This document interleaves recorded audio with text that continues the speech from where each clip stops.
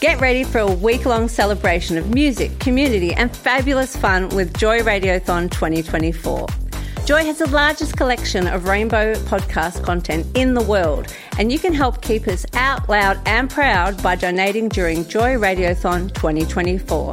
Just go to joy.org.au/radiothon. Mark it in your calendars because Joy Radiothon returns June 1st to 7th, and remember, we all flourish with joy. You're listening to a Joycast from GLB TIQ Community Radio Station, Joy 94.9. Hi, I'm John Oliver, member number 1. You're listening to Joy 94.9.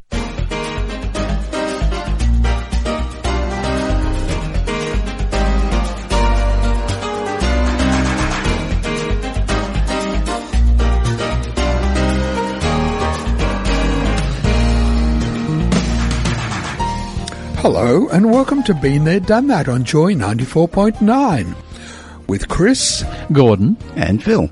And it's lovely to have you at the other end listening to us, dear listener. We should get their name. We'll just pause for a moment now. Everybody say your name. We know one, Nina. Nina, yes. Yes, Nina sent us a wonderful little bit message, didn't she? She has indeed. And Thank you, Nina. A Nina. photo that was gorgeous. And we heard at the beginning of the show from John Oliver, member number 1. Mm-hmm. And we'd like to say for him, happy birthday on the 12th of April. On the 12th of never, yes. And it's probably his 22nd birthday by now. Yeah, probably. So how many times around? I'm not sure. No, well, I think he's 39 and quite a few months old. But it's a significant birthday. Oh, is it one of those big ones? It's a big one, yes. How big? Oh. Bigger than me? Well, no, of course not. Okay. He's a young fellow, but it still ends in a 0. Yeah. I'm not going to confess his age for him. No, we won't tell him. John can do that himself. Yes, that's true too, yeah. Okay. Oh, it's been a momentous week. Oh, wasn't the weather shocking on the weekend? Oh, it was yes. It was wonderful. It was weather. It was weather. Something was happening. Yes. Well, it was persisting with rain. Yes. I thought it was pretty heavy myself.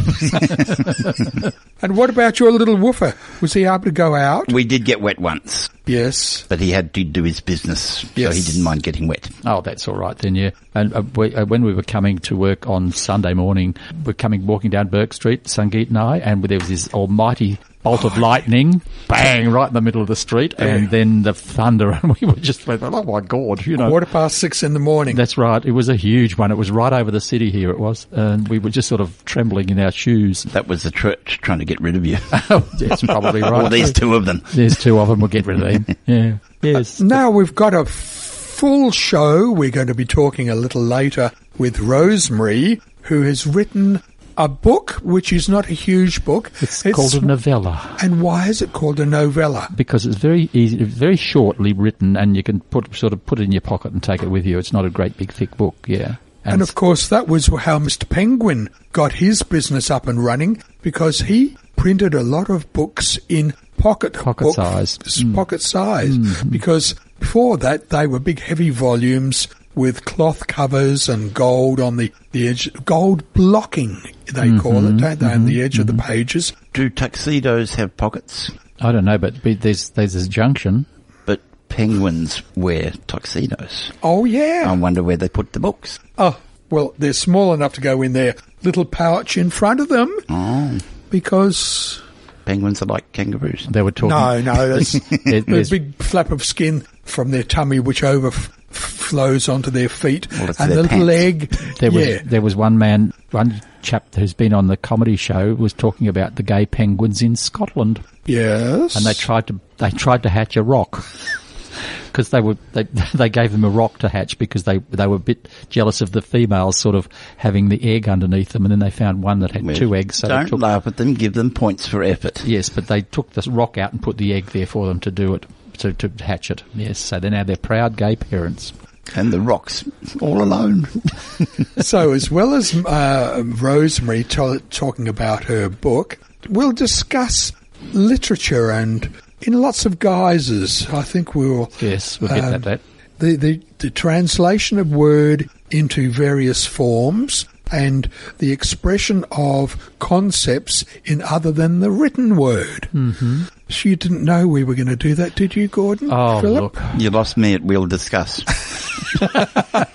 That's a good word. Well, you're just That's you're just going to have to listen, because first thing we'll talk about today is remember Gilbert Baker, the originator of the rainbow flag. Yes, he actually passed away On the 30th of March, yeah. age 65. Yeah. 65 seems to be a fairly dangerous age to be around. It's, when you used to be able to retire out and get your pension. And, well, if he had a superannuation, he wouldn't have got anything much out of that. But I don't think they have superannuation in America, do they? No. But when he first made the flag, he had pink stripes down this. There was pink on top and bottom, or side by side, whichever way you're flying the flag. And they found that the pink was too expensive to make, so he cut the pink out, and then he also cut out the indigo. The reason behind the rainbow flag is that they were going out to protest over Harvey Milk's assassination. That's right. And the symbol used by the local gay community at the time was the pink triangle. And Gilbert basically said, well, that's a little bit inappropriate because that's how the Nazis identified the gays and the Jews. That's right. Yeah. And he didn't really want that. And they said, we'll come up with something better, and he did. He did the rainbow flag. But then just recently there's been some pastor in America who's demanded that we give the rainbow back to God. Oh. Because it's for everybody. And then I say, well, aren't we everybody? Yes. We're included in the everybody. Precisely. And God makes his own rainbows. That's right. Yeah. And they're temporary. This is a permanent statement. And also there's only 6 colours in our rainbow instead of the 7, which is in the normal rainbow. So tell that pastor to go jump Can you imagine over a rainbow. A crazy, gay-hating American pastor. Where do you get these ideas from? I don't know. But anyhow. But isn't it interesting that that particular symbol created in the 1970s is now recognised worldwide as It's flown in every country. it's our symbol. Yep. Well, people mightn't realise it's our symbol, and we don't say it's exclusively ours, No. but when you look at someone's luggage and it's held together with the rainbow belt, you think, oh, I wonder if they're making a statement that I'm a friend of Dorothy's. Could be, but actually the colours of the rainbow represent something. Every colour means something, and I have forgotten the 6 things. One's health, one's happiness and inclusiveness and this sort of thing. Yeah. And isn't it interesting too that the bear community and some of the other communities have a small little top corner of the flag with their distinctive symbol on top of or as part of the rainbow. When Gilbert Baker did the huge flag, it was a huge flag. It took him ages to make because it was metres and metres and metres long, and it was almost street length. It was That was for the March on Washington. That's right, yeah. And they were making a rather loud statement that we're here. Yeah, but that's because Ronald Reagan was not acknowledging the fact that there was an epidemic going on as well. Ronald Reagan had a few issues. The first official appearance of the flag outside San Francisco was at the Gay Rights March on Washington on the 14th of October 1979, and Gilbert Baker actually unfurled the first rainbow flag earlier on the 25th of June 78. So it's been around a while. Well, that's coming up 40-something for years, 40 isn't it? years. Brilliant. But yes, so thank you, Gilbert Baker. In some ways, someone would have had to create a symbol that we all accepted, but I think the concept of the rainbow being an arch under which we can all stand is wonderful. The fact that it's gone worldwide is a testament to the brilliance of the idea.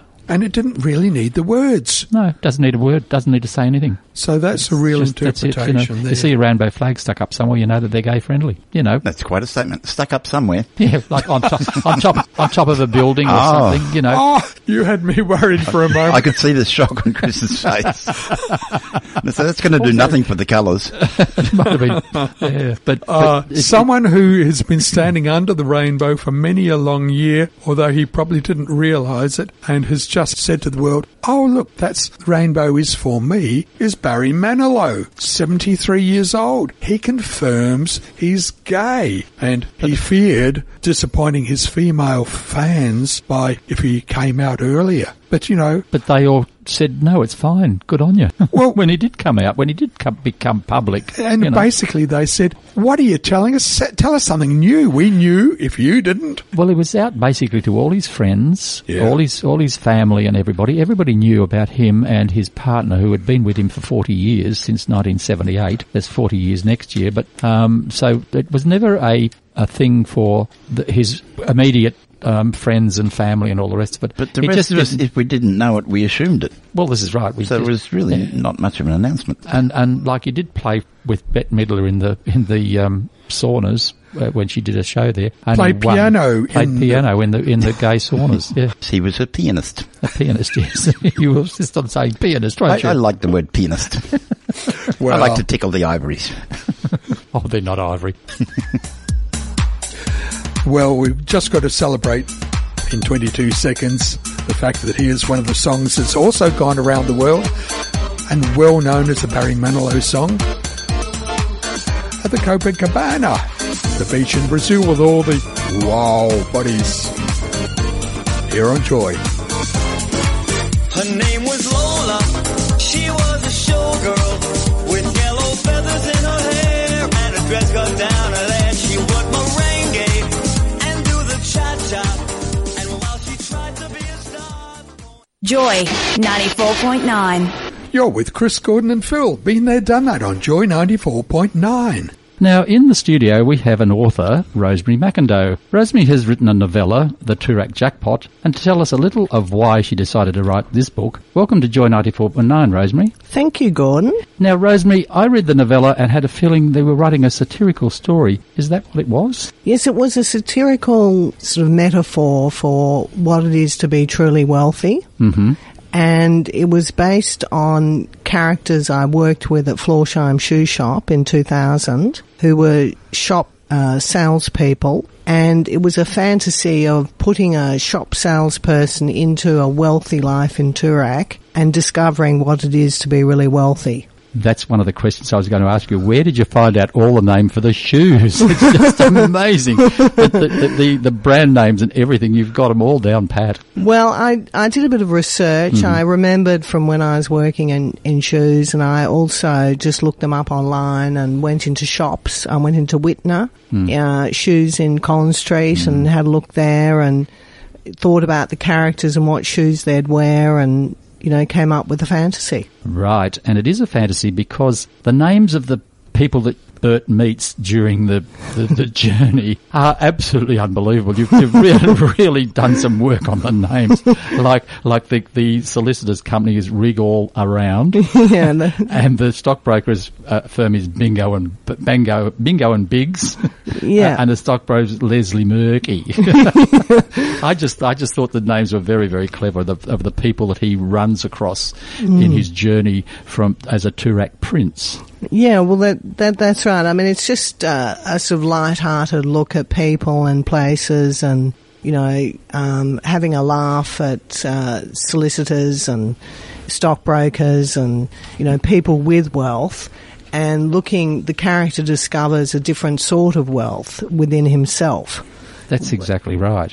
Yeah, and so it's a sort of a satire of Melbourne society. But it applies to anywhere in the world. Yes, because he starts very humbly in Paran and finishes up in Toorak. Yeah, that's right. Like he moved one suburb, but it was the difference between Toorak and Paran is a very, very big divide. Yes, well, they are quite different suburbs. I mean, Paran is a real mixture of yuppies and alternative people and a lot of gay people, and I lived there after my parents died. I bought a house in Paran and I've lived there for 10 years and had a wonderful time meeting a lot of gay people. Mm-hmm. I worked there for 23 years in Chapel Street, so right. I know a little bit about Paran as well. But the excuse me, the Prince Bert sort of eventually wakes up to himself, doesn't he?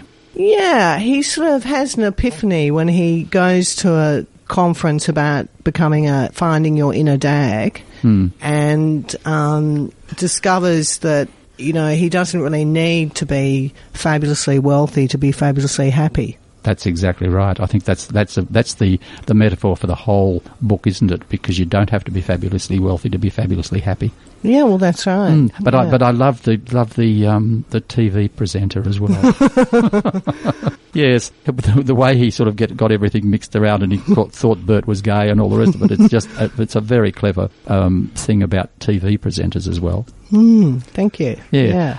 And of course, when he comes to realise exactly what's happening, that's when he realises that he doesn't need to have what he had. And he gives it up. He gives it and up. he leaves Toorak to go back to Paran. Yes, but then takes on to another start job. Again. Yeah, and starts again. Yeah, because he was the super salesman of shoes. Yeah. The super shoe salesman. I was trying to get that right. And then he finishes up doing something completely different. Yeah. And is totally, totally happy because he realises he can make a lot of people happy. That's right. Yeah, he sets up a nightclub and with a shoe shop down below, which is the best in the Southern Hemisphere, and invites everyone from Melbourne to come, including the top people of Toorak, through to everyone. And they all do. And they all do, and that's the fantasy, because in reality it might not happen. That's exactly right. Yeah. It's now. The book is available on ebooks? Yes, on Amazon, and it's also at readings and bookshops. And also my bookshop, Hawkesburn. Yeah. Oh, right, okay. And now what else have you got in the pipeline? Have you got another one of these satirical stories coming up? I'm thinking of writing one about Parkville, where I'm living now. Oh, right. It's called The Parkville Crackpot. My sister and husband lived in Parkville for quite a while, so I know a bit about Parkville as well. So you picked the good suburbs. Yeah. And so is that in the process now? Or well, I'm researching it at the moment. Because writing books takes a hell of a lot of research. Yeah, it took me 3 years to write the novella and illustrate it myself, so it took a lot of work. Yes, I love the way that there's shoes at the end of every chapter, and it's very cleverly done. Rosemary, thank you very much for coming in to telling us about your wonderful little novella. It's pleasure. Called the Toorak Jackpot. Yes, I was going to say Toff. No, I can't say Toorak Toff. It's the Toorak Jackpot, and it's a very, very clever little book, and it does have this wonderful moral finish to it, which is great. Rosemary, I enjoyed the name of the book to begin with because so often we refer to the residents of 3142 as those with Toorak tractors. Though they are not really farmers, they're not really on the land, but they drive around in their super gleaming black four-wheel drive vehicle, and they have the airs and graces but none of the experience. But here we have Bert with the experience of his early life being a shoe salesman, and once again sort of lording over the rich people with his real life experiences. Yeah, well, that's right. No, Bert is based, as I said, on men I met at Florsheim Shoe Shop, who were really hard-working Aussie battlers, Italian people who were working their way up the social pile and working very hard, and they're wonderful people to work with and to meet. So yeah. Your little novella showed that and it replicates real life, that there is a stratified society in Australia. We're not all as good as the master. There are the rich and the poor, and some of them know their place, and sometimes the boundaries can't be broken. But on the other hand, I think we have quite a mobile society, that if you, like Lindsay Fox started off as a truck driver and he became a well-to-do Toorak prince, in inverted commas, and, he's really made it. And I think there is a certain level of mobility in our society. If you have innovation and really hard work, you can have success. There's a lot of people like that do make that success by a lot of hard work, add a lot of luck. Luck comes into a lot of the way people's lives turn out, of course. Some people don't have any luck at all in their lives, and it's just amazing how just that one or two people will just have that snap of luck and they're off. They're gone. Absolutely. We shouldn't recognise any real people in your novella? Oh, no, I have mentioned a few people from Toorak who are quite well known in Melbourne society, including Solomon Lew and Lindsay Fox. That's right. Yeah. But I haven't defamed them in any way. No, they're people that live in Toorak. Yeah, they are. That's it. Yeah. That's it. So they're Toorak princes. That's right. My word, they are. A lot more of a prince than I am.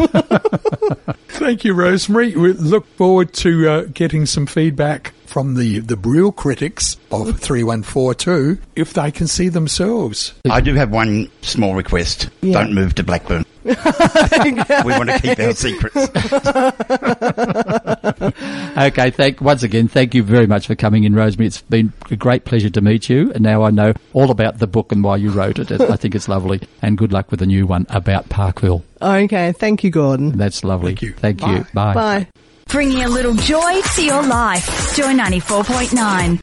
You're with Gordon, Phil and Chris. Been there, done that on Joy 94.9. And if you'd like to listen to this show or any of our earlier shows, don't forget that we, in fact, have about 1.5 years of shows podcast. Oh, my God. I know. Our time has flown. Our other team member who never comes on microphone is Julia. Mm-hmm. And she takes our program and snips it out, takes the music out and takes out the sponsorship announcements and other things, and then presents it all nicely packaged up in a podcast form. So there's about 40 minutes of podcast each show available for playing through your computer or your smartphone. Do you mean to say that Julia does the snip? Well, In an audio sense. Now, you can hear our podcasts or download it from the Joy website, or you can go to iTunes All right. and listen to us through your iTunes account. And there you can rate and review us. oh, And then we get feedback from our bosses here. Do we? Yes, we do. Oh, It's good. actually top 10 podcasts. There's a sheet that goes around All right. showing how many Callers, downloads how they've many had. downloads people have done. Right. we haven't scored it yet. We've got to get on that list. Please listen. But if you don't want to do that, you can email us at beenthere@joy.org.au. And we'll pay attention to your comments And compliments. and yes, And requests. something like that as well. Be nice. Thank you. 12th of the 4th again tomorrow, 12th of April 2017. Someone's having a birthday along with our member number 1, John Oliver. We're talking about Magda Zemansky. Yes. She was born in 1961. I don't think people should have said that because ladies don't like to have their ages revealed. Not only ladies. Oh, no. Okay. How old are you? No. But so you need a calculator to actually get the age. Yes, that's We've right. just said the date of birth. Yes, that's And when I say we, I mean Chris. Yes, that's right. Now, we love Magda. She was a little bit late coming out as well, just like Barry Manilow was. But Magda had created her own world using characters in TV sitcoms like Kath and Kim, and in films where she was in with Babe and Babe Pig in the City. She was Esme Hoggett in those two films. Yes. But in Kath and Kim, she played Sharon Strzelecki. Now, there's You know another... who Strzelecki was, don't you? Well, He was a fellow that named Mount Kosciuszko. Kosciuszko, indeed. He was a Polish explorer in Australia. And of course- And his idol was Senor Kosciuszko. Kosciuszko. And, of course, Magda's parentage, her father was Polish, so that's why the name Zemansky, of course. And so it puts her in line with the Strzelecki name, which is very clever of her. It is. It is. And the other thing is that her mother was Scottish. Irish Scotch. And that's why Magda, in some of her characters, can come out with the broadest of northern accents. That's right. She's very good on accents, actually, Magda. She can do quite a few different ones. Very clever. We love her. And she's actually been, I think she was in Brand New Day, That's right. She the was. road, That's right. the film. Yep. With Ernie Dingo and the rest of them. Yeah. And it's a great show, that Brand New Day. It was a live show to start with, and then they put it onto the film. So yeah, it went worldwide then, of course. I think Magda was so far out that she didn't really need to tell the rest of the world. But I think as part of her own acceptance of her gayness, she did confirm, rather after the fact, that she was gay. I think it's actually part of your mental health regime. Yeah. To come out publicly, to actually say the words out loud. But I liked her statement when she said, if there was a tablet that could cure gayness, I wouldn't take it. Yeah, yeah. Good on you, Magda. Neither would we. Well, you don't want to be someone else, do you? No. Just because someone else thinks you should be. Yeah, well, that's right. I'm me. That's it. I'm not me. I'm you. No, I'm not you. I'm me. Yeah, you and me. I'm not sure who I What's am. that thing? I love me. I think I'm grand. I often sit and hold my hand. When I get fresh with my embrace, I turn around and slap my face. Gordon comes out with a lot of weird things I was going to say, moving right along. at a great rate of knots. Yes. There's words that you mentioned something about at the beginning of the show about words. Well, and that was a little rhyme. Thank you. Have you copyrighted those? No, I didn't. I don't know where I learnt that. I learnt that many years ago as a child. The first copyright law was passed on the 10th of April 1710. Yes, that was passed by the Houses of Parliament in Britain. Yeah. Yeah, they were the first to recognise the fact that people that wrote things should be kept. It should be kept in their possession, sort of thing. Well, until then, I presume there wasn't a need for such a law. Well, they didn't have printed books in those days, did they? No, well, it was in the era, probably a little bit later, when the Gutenberg press started printing Bibles, because until then, all the Bibles had been handwritten in the monasteries by the monks. That's right. And they were talk about a small tablet. No, they were huge. You need a pack horse to put the Bible on. But they were coloured and they were beautifully engraved and all the rest of it. So and they went blind doing it. But they were meant to be read out by the priest in the church in Latin. Latin, that's right. So that the peasants couldn't understand, and of course there was no other copies around, so they couldn't pick up for themselves and have a read and have an interpretation. They had to rely on the spoken word rather than the written word. But once the printing press came in, well, the genie was well and truly out of the bottle. Books became common property. Well, they didn't become common property. Yeah, in libraries, and you could read them in libraries. That's an old-fashioned concept, I know, these days, but some of the big bookshops in the world actually lend out their books via your tablet. But the cost of printing books in those days was so enormous that they only ever went to people that could afford to buy them, or to places like, you say, libraries. And if you've ever been to Oxford to go to the Bodleian Library, it's filled with absolutely amazing books. I was there one year, and they've got a huge, I forget what it was, but it was chained to the desk so nobody could move it. It was these bloody great big chains. But would there be many books from this era, like the 1710 era, that would still exist today? Yeah, they are in the Bodleian Library, and so how are they preserved? They obviously not open air. Well, they were written on parchment, actually. A lot not on paper. A lot of them not on paper. They're in parchment or on skin. I'd hate to be the boy in the ops the day they needed more skin. Where's Jimmy? I need another slice of need another pig done. Yeah.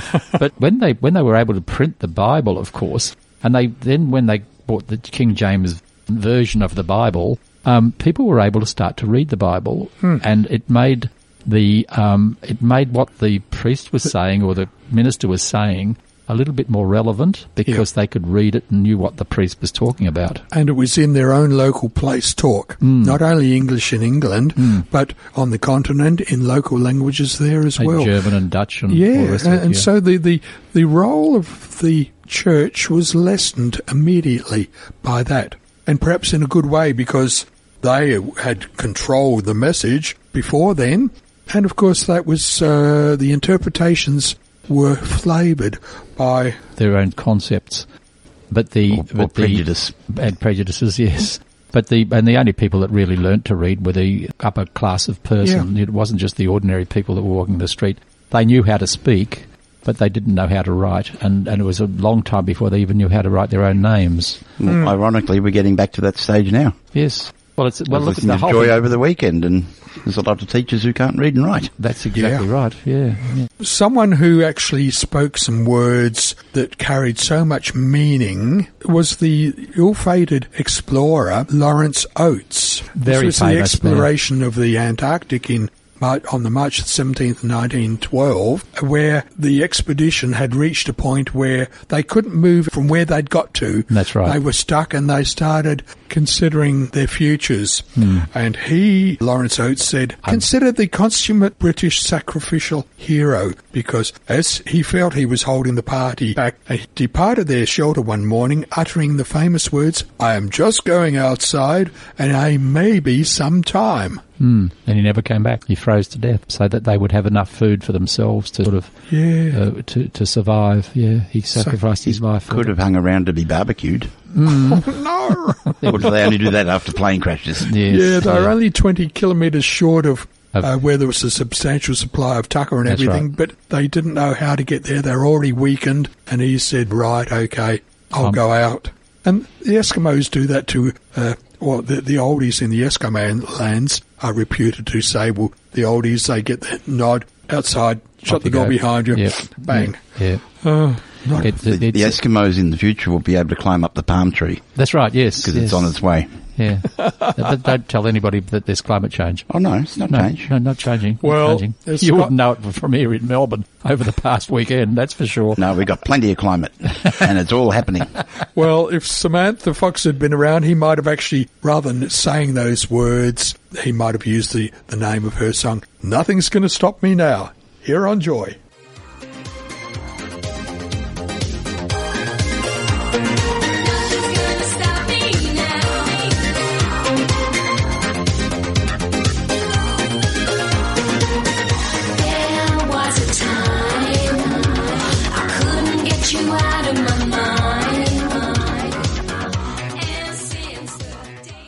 Great shows, great topics, great radio. Joy 94.9. You're with Phil, Chris and Gordon. Been there, done that on Joy 94.9. And we're talking about stuff. We're Yes, we managed to fill our show with stuff. We stuff our show with filler. It was very sad early in the week to hear about the passing of John Clark. Yes. Of Clark and Dorr, Brian Dorr. The satirical voice. Well, I don't know what I'm going to do with my Thursday nights from now on, because at 5 to 7 on every Thursday night I would religiously sit down to watch Clark and Dorr and just ABC. roar with laughter. They were so clever. Because they took reality and applied it to unreal circumstances. But the best part about it is that they used the actual person, like the Prime Minister or the opposition deputy leader or what have you, and they would, even without makeup or anything, they would ask the questions. And you actually were so clever that you would think that he was actually asking the person that they'd named the questions. It was such and it wasn't satire. the mannerisms that they'd adopted. It was a political line, but it was said in such a way with a sneer in the voice. But they made no attempt to imitate the subject. No. He would sit there deadpan as himself, talking like to his own voice, and talking to somebody being in their own someone voice. else. Yeah. It was just amazing stuff. Someone else who does pretty good interviews, having a birthday round about this time, Graham Norton, born on the 4th of April 1963. TV talk show host. He... Out and proud. Out? Is he? Oh, yes. Just a little. I call him confident. Exactly. And someone else who's actually is, well, I won't say celebrated, but on the 4th of the 4th, 1995, same day, but a few years later, Kenny Everett, the UK actor, born in 1944. Yeah, Kenny Everett was and very DJ. clever. He was very clever. He was, but once again, people in the public eye, and either you had the confidence or you didn't have the confidence to come out in the public sense. Yeah, but it happens to a lot of these star people that they can't come out because they're worried about their future, but when they do come out, everything's fine. Everybody accepts it. You know, they just say, okay, well, we've known for years. That's right. Well, when you're young, you actually don't know what's the other side of the closet door. Whereas these guys have gone through the door, they've actually realised that there's plenty of support in the community generally for them. Kenny Everett had a lot of power on radio, to the point where he broke the Queen song Bohemian Rhapsody. No other radio would touch it because it was so long. A note with Kenny Everett, the power he had at his peak. He broke Queen's Bohemian Rhapsody on radio. I believe he played it 7 times in a row, and it's 6 or 7 minutes long. I've read that somewhere, Philip, how he did that. Because radio wouldn't touch it. No. Because it was like an operetta, and it just ran too long for commercial radio. Whoa. He turned it into a hit, and the rest is history. But I guess more trivia with Mr. Everett. He was the subject of the song Video Killed the Radio Star. That's right. By Buggles. Because when MTV came along, it virtually killed his radio career, specifically. And when MTV started, the first song ever played in the US was Video Killed the Radio Star. Oh, dear, oh, dear. And but he was a very clever man, Kenny Everett. He really was. And he had a television show, didn't he? Didn't Kenny Everett have a television show? Well, yeah, I don't recall seeing it. No. But I'm very young. Oh. I keep saying that until I believe it. But aren't you out of nappies yet? I'm working my way back to them. Oh. It's this new juice regime I'm on.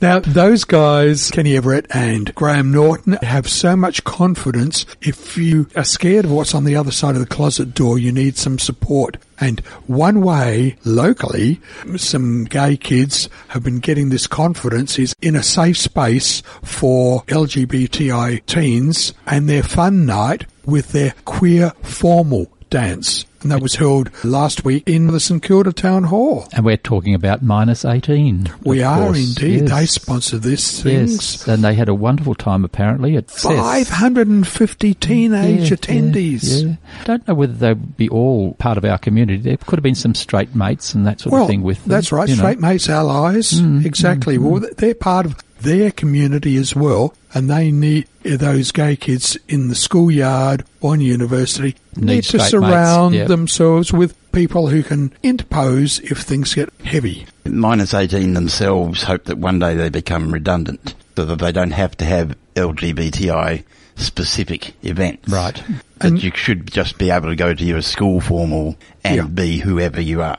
And of course, the reason that they're still getting hassled is because everybody else in the school has been educated or been made aware and recognise the role of GLBTI folk at schools, but then there's the bullies who won't have a bar of that message, and they're still around in schools. But a lot of bullies have internalised homophobia. Oh, precisely. You know, they can often turn out to be gay themselves, but they don't want to be, so they pretend they're this masculine butch person that can go around belting up the little ones. Well, although there was 550 LGBTI teens and friends, there were some adults there, and they were wearing angel wings, and they were posted outside the venue so that as their kids were arriving, if there's anybody going to create trouble, well, the angels were there to stand up for them. It's good to have the angels. Recently in Holland, in the Netherlands, there was a bit of street aggravation. A couple of gay men were walking home on Sunday morning after Saturday night, and these two guys were set upon by a group of teenagers. The attitude of the ordinary Dutch person in the street was that this was a horrible event to have occurred, and they actually have come out in support of these two guys who are only holding hands, and the rest of the populace have decided, okay, we'll make a statement, we'll walk around holding hands as well and see if those teenagers can get used to the concept. So they've got all these straight men walking around holding hands. So now they can. There's no thing about it. But I had a strange thing happen to me many, many years ago. I had met an Asian guy in a pub, and he hadn't had any dinner, and he wanted to have some dinner. So I said, look, the only place I know is Chinatown. So I said, look, come round. Well, I'll take you around to Chinatown. We'll have a meal together. And so as we were walking up Swanston Street, he grabbed hold of my hand. And so we were walking up Swanston Street holding hands. This is about 1969, 70 or something or other. Well, the people of Melbourne were walking off the street, off the footpath onto the roadway, because there's these two men walking up Swanston Street holding hands. And of course, in Asia, the people hold hands, guys hold hands. They're just friends. It's just a friendly gesture. They're good mates or something or other. So so we had the dinner, and then he didn't know how to get back to his ship. So I found a cab for him, and he went. I'm so glad you didn't call him a cab. I didn't call him a cab. Even in those days, it was the people of Melbourne sort of got a bit thing, but they didn't belt us up. They just stepped aside into the gutter so they didn't have to come anywhere near us. So I was contagious, you realise. We were contagious. Oh, God, yes. It's just confirmation that you've been picking up sailors since the 1960s. Oh, yes. Do you mind? Yes. Well, I think that's about enough for this show. Yes. We'll catch up with you next week, and we'll have another selection of interesting and boring and quirky little stories. We're the QI of radio, aren't we? Quite interesting. Quite interesting radio. I hope we are. But we don't ask questions. We just tell people what they want to know, or we think they need to know. But that's fun. And Phil, just for you as we go out, here's the Buggles. Yay. Oh, yes. Music to my ears. It is. So until next week, it's bye. Bye from me, Gordon. And bye from me and Buggles.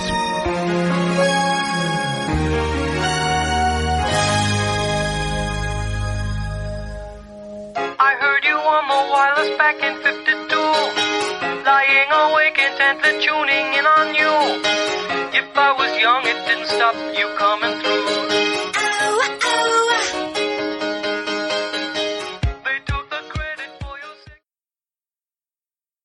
This Joycast is a free service brought to you by Joy 94.9.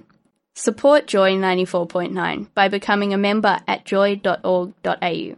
This podcast was produced by Joy Media. You can support Joy's diverse sound and diverse community this June by donating to Joy Radiothon 2024. Go to joy.org.au/radiothon. And remember, we all flourish with joy.